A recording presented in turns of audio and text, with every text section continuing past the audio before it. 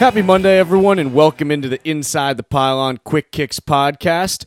Today's podcast is brought to you by Reality Sports Online. It's a powerful fantasy platform that lets you build and manage your fantasy team like a real-life GM. The platform features the revolutionary free agency auction room and also has tons of other cool features like a rookie draft, franchise tags, automated contract and salary cap functionality, and much, much more. Visit realitysportsonline.com today and use the promo code PYLON for 10% off the platform fee.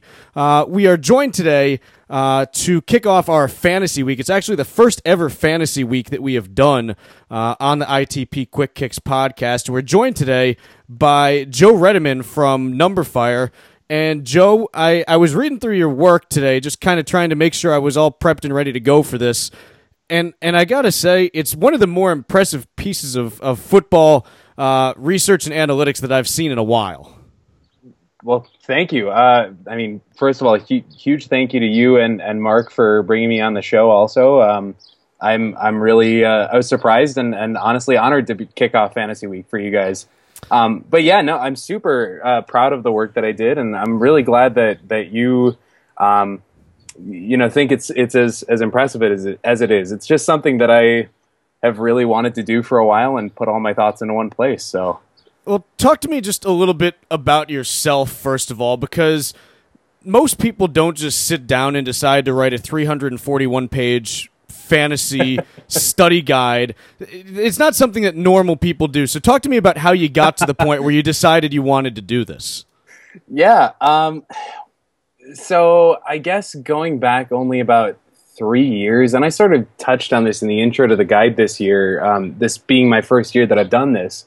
I only found out about individual defensive player fantasy football, IDP, 3 years ago. And I was playing DST, fantasy defense, full team D football, like, most of the other jamokes out there for a long, long time. And then finally, somebody told me, like, oh, there's this kind of football that you can play, this kind of fantasy football where you can own guys, like BJ Raji. You can play just BJ Raji instead of the whole Packers defense. I'm like, that sounds great. The Packers defense sucks. I never want to play them in fantasy football.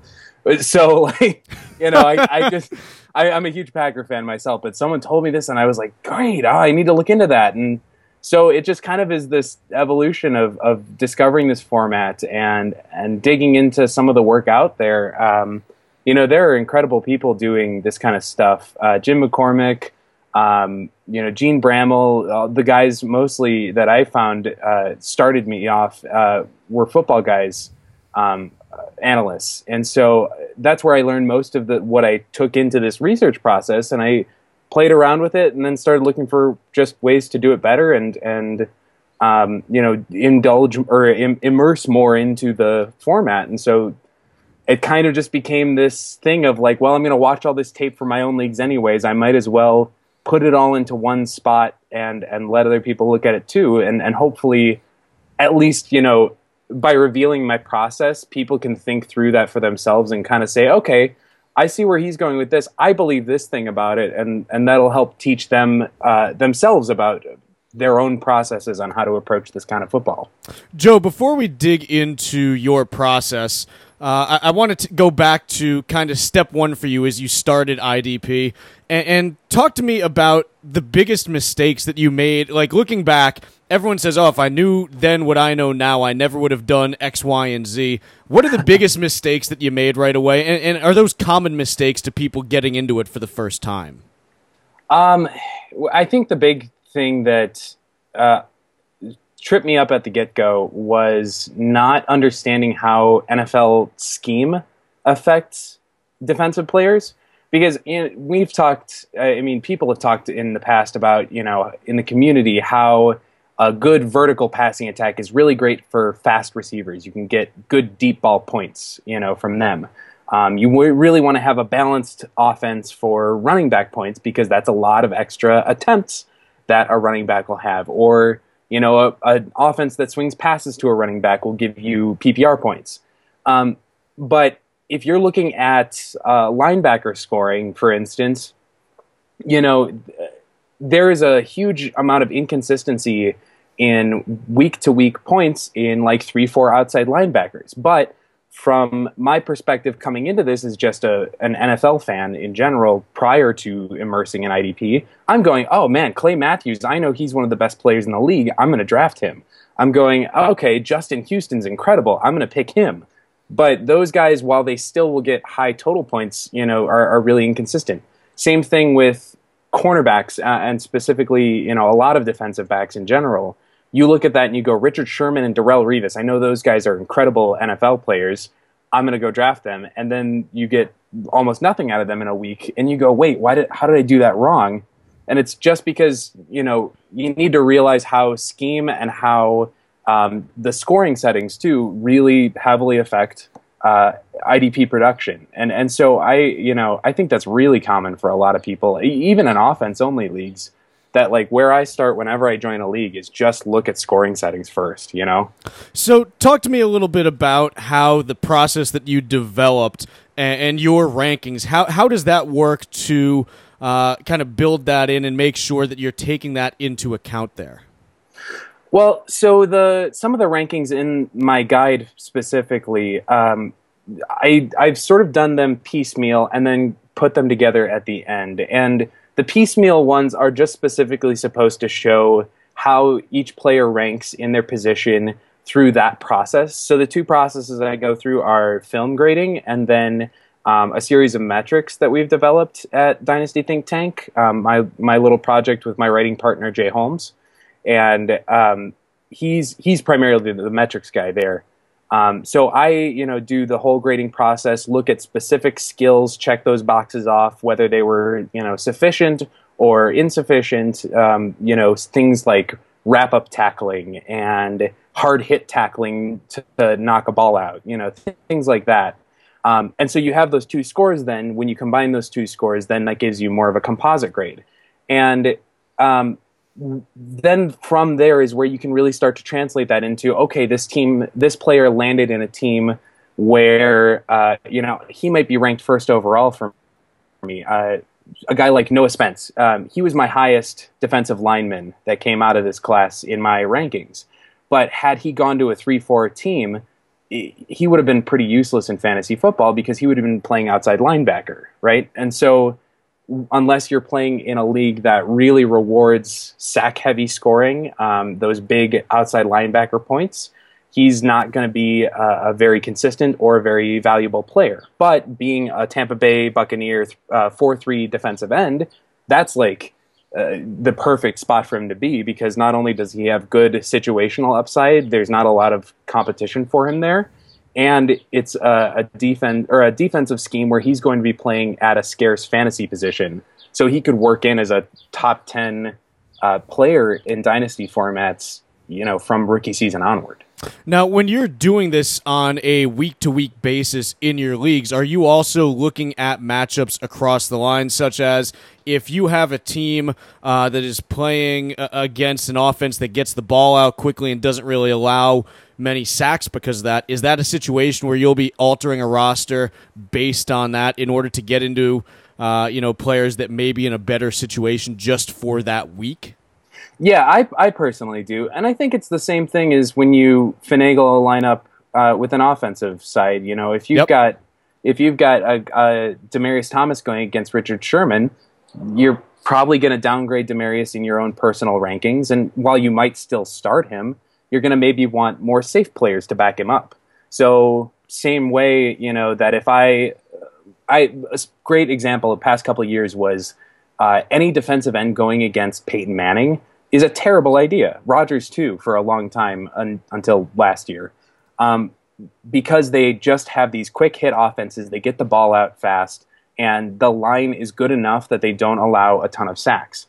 And so if it was even Mario Williams, prior to last year, prior to his sort of, ego struggles with Rex Ryan, we've all been through those. We've all been through ego struggles with Rex Ryan. But yeah, I would bench Mario Williams in his prime against Peyton Manning because it's just he's not going to get the chance to get there. Joe, one of the things that I found impressive as I was looking through this IDP draft guide that you put together, which, by the way, is absolutely outstanding, one of the things that makes it, I think, so good is the fact that you include notes on every single play that you studied. What was behind your decision to put those in there? Well, the big thing, I think a lot of people know, if you follow me on Twitter especially, you know that I'm a teacher in my day job. I just look at how I can reveal my process, how I can help people see what I'm thinking. And that's not that anything that I write should be taken as gospel. I hope that it's good. I hope that it is right. But if I can at least reveal the process of how I got to it, the math work behind it, then hopefully that'll inform other people's processes. And even if they come to a different conclusion, I don't think that's wrong. I think that's great, because then you're making your own choices also based on good information, a good process. So revealing the whole, play-by-play of what the notes that I took, I might see a specific moment where, where a defensive end took a counter move inside. I might see that as, oh, great, he's, showing good lateral agility and testing both sides of the left tackle. I think that's a plus. Somebody else might see that and go, I think that's a negative because he didn't just beat him with the first move. So showing that sort of step-by-step, I think, just adds extra thought to it for, extra meat to it for everybody involved. I love what I do to be teachable, And beyond that, let's just be honest. You're telling your kids to show your work. You don't want to be a hypocrite and say, I don't have to do it, right? Right. Even though I'm an adult, I've earned that privilege. No, absolutely. You should absolutely show your work. And I love it when somebody in this field does do that, does help explain that process. I learned so much more from that, so. Yeah, and I think just being able to see it as well, it opens it up so that, people can talk and work to improve that process. And I think that's something, that you really see a lot in the fantasy community in general, is that, you see a lot of people that are putting interesting ideas out there, and they're talking about how do we make this better so that we can get more data. And I'm just impressed that you're doing the same thing right there. Yeah, well, and I think you're right. It's a big thing that a lot of people, we love to see the good ideas, and some people do come up with the big ideas. I will be honest, one of my weaknesses is coming up with big new concepts. I'm not typically like a sort of innovator, but I love to do the data, do the grinding, and check things. I'm a really good, cross-checker. And so I love to look at that and say, okay, this guy, I don't know if you've read any of Anthony Chiato's work with pressure production. Yep. And it's fantastic stuff. And I love looking at that and going, okay, here's the move that he used to win there. Here's the success rate of that player's move. I love that, because that does give us that extra layer behind it. It's not just this guy had 10 sacks last year. It's here's how he got those sacks. Exactly. You want to know why that actually is happening as opposed to just seeing that it did happen. Folks, I want to talk to you again about Reality Sports Online. Have you ever wished you could be an NFL general manager? Now you can, thanks to Reality Sports Online, a powerful fantasy sports platform where owners get to build and manage their fantasy team just like an NFL general manager. Reality Sports Online was actually created by former NFL front office personnel and features a revolutionary free agency auction room which mimics NFL free agency, enabling fantasy owners to negotiate and sign the NFL's top talent to single or multi-year contracts. The platform can host up to 32 teams and has tons of other cool features in addition to free agency. What else? A rookie draft, multi-team trades, franchise tags, injured reserve, automated contract and salary cap functionality, and much more that I can't even get into in this amount of time. Test your general manager skills for free at realitysportsonline.com in a mock free agency auction, and if you like what you see, use the promo code PYLON, that's PYLON, to get a free 10% discount on your team or league today. Fantasy just got real at realitysportsonline.com. Joe, I want to talk to you a little bit about some of the projects that you're working on right now. What do you have in your queue coming up that you're working on over the summer and into the 2016 season? Honestly, I took the last week of a lot of big projects since I got the guide out just to get my head back into other space. But so I'm now getting all that back in. That big picture is coming together. It's great. No, one of the big projects that I am working on right now is looking at defensive backs and specifically why a lot of people draft them as highly as they do in IDP leagues. I really am trying to push forward, and I know that like I said before, I'm not the hugest big idea kind of guy, but I do want to put forward something that a lot of people in the industry, in the IDP world, talk about a lot, which is zero DB, the zero DB theory. And that's that defensive backs in fantasy football just don't score enough and aren't consistent enough, where you should be drafting them over your linebackers, over your defensive ends. And so I might run a few experiments here in the coming weeks on doing a startup without any defensive backs drafted, just picking them up and streaming them. The same sort of theory that we go into with the zero RB or the late round quarterback stuff is just that it's replacement level, and so you can finagle it. That's one of the things that I'm specifically trying to look at, and a couple other things about defensive backs too: fixing D-back scoring, finding a way to make your Richard Shermans as valuable as everybody else. Well, and I was going to kind of ask you about that, because one of the criticisms of fantasy in general is that the players that have the highest impact in the NFL don't necessarily have the highest impact in fantasy. It's been talked about ad nauseum that, it's always, you draft a running back first, but in the NFL, running backs are kind of a devalued position right now. So I'm curious what your thoughts are, both, I guess, on the offensive and in IDP, talking about, what type of scoring you can do in order to set up a more realistic scenario. Yeah, well, in a lot of the leagues that I play in, the first big thing that I always try to look for or set up when I'm a commissioner is full team IDP. So you're starting 11 IDP players, realistic lineups like you would set in the NFL, 3 to 4 linemen, 1 to 4 linebackers, and 4+ defensive backs, and really finding ways to up the big play value. Interceptions, forced fumbles, all that sort of stuff really does benefit cornerbacks, especially who are sort of a devalued lesser class among defensive backs and IDP in general. I also do just really like deeper starting lineups, because I think that does force you to make some sacrifices in places, and that does get you away from the overvaluation of running backs. If I have most of the leagues that I play in, you can start up to 5 or 6 wide receivers, but you can only start up to 3 running backs. And so if you're seeing that, you can start a bunch of wide receivers, but a few running backs, you're going to go, okay, well, I'm not going to have 10 guys sitting on my bench at a position I can only start 3 at. I might as well fill up my wide receiver stable and go from there. So I think a big part of it is starting lineup, but scoring too. The PPR stuff definitely helps to boost up our wide receivers. For IDP, like I said, you want to look at big plays.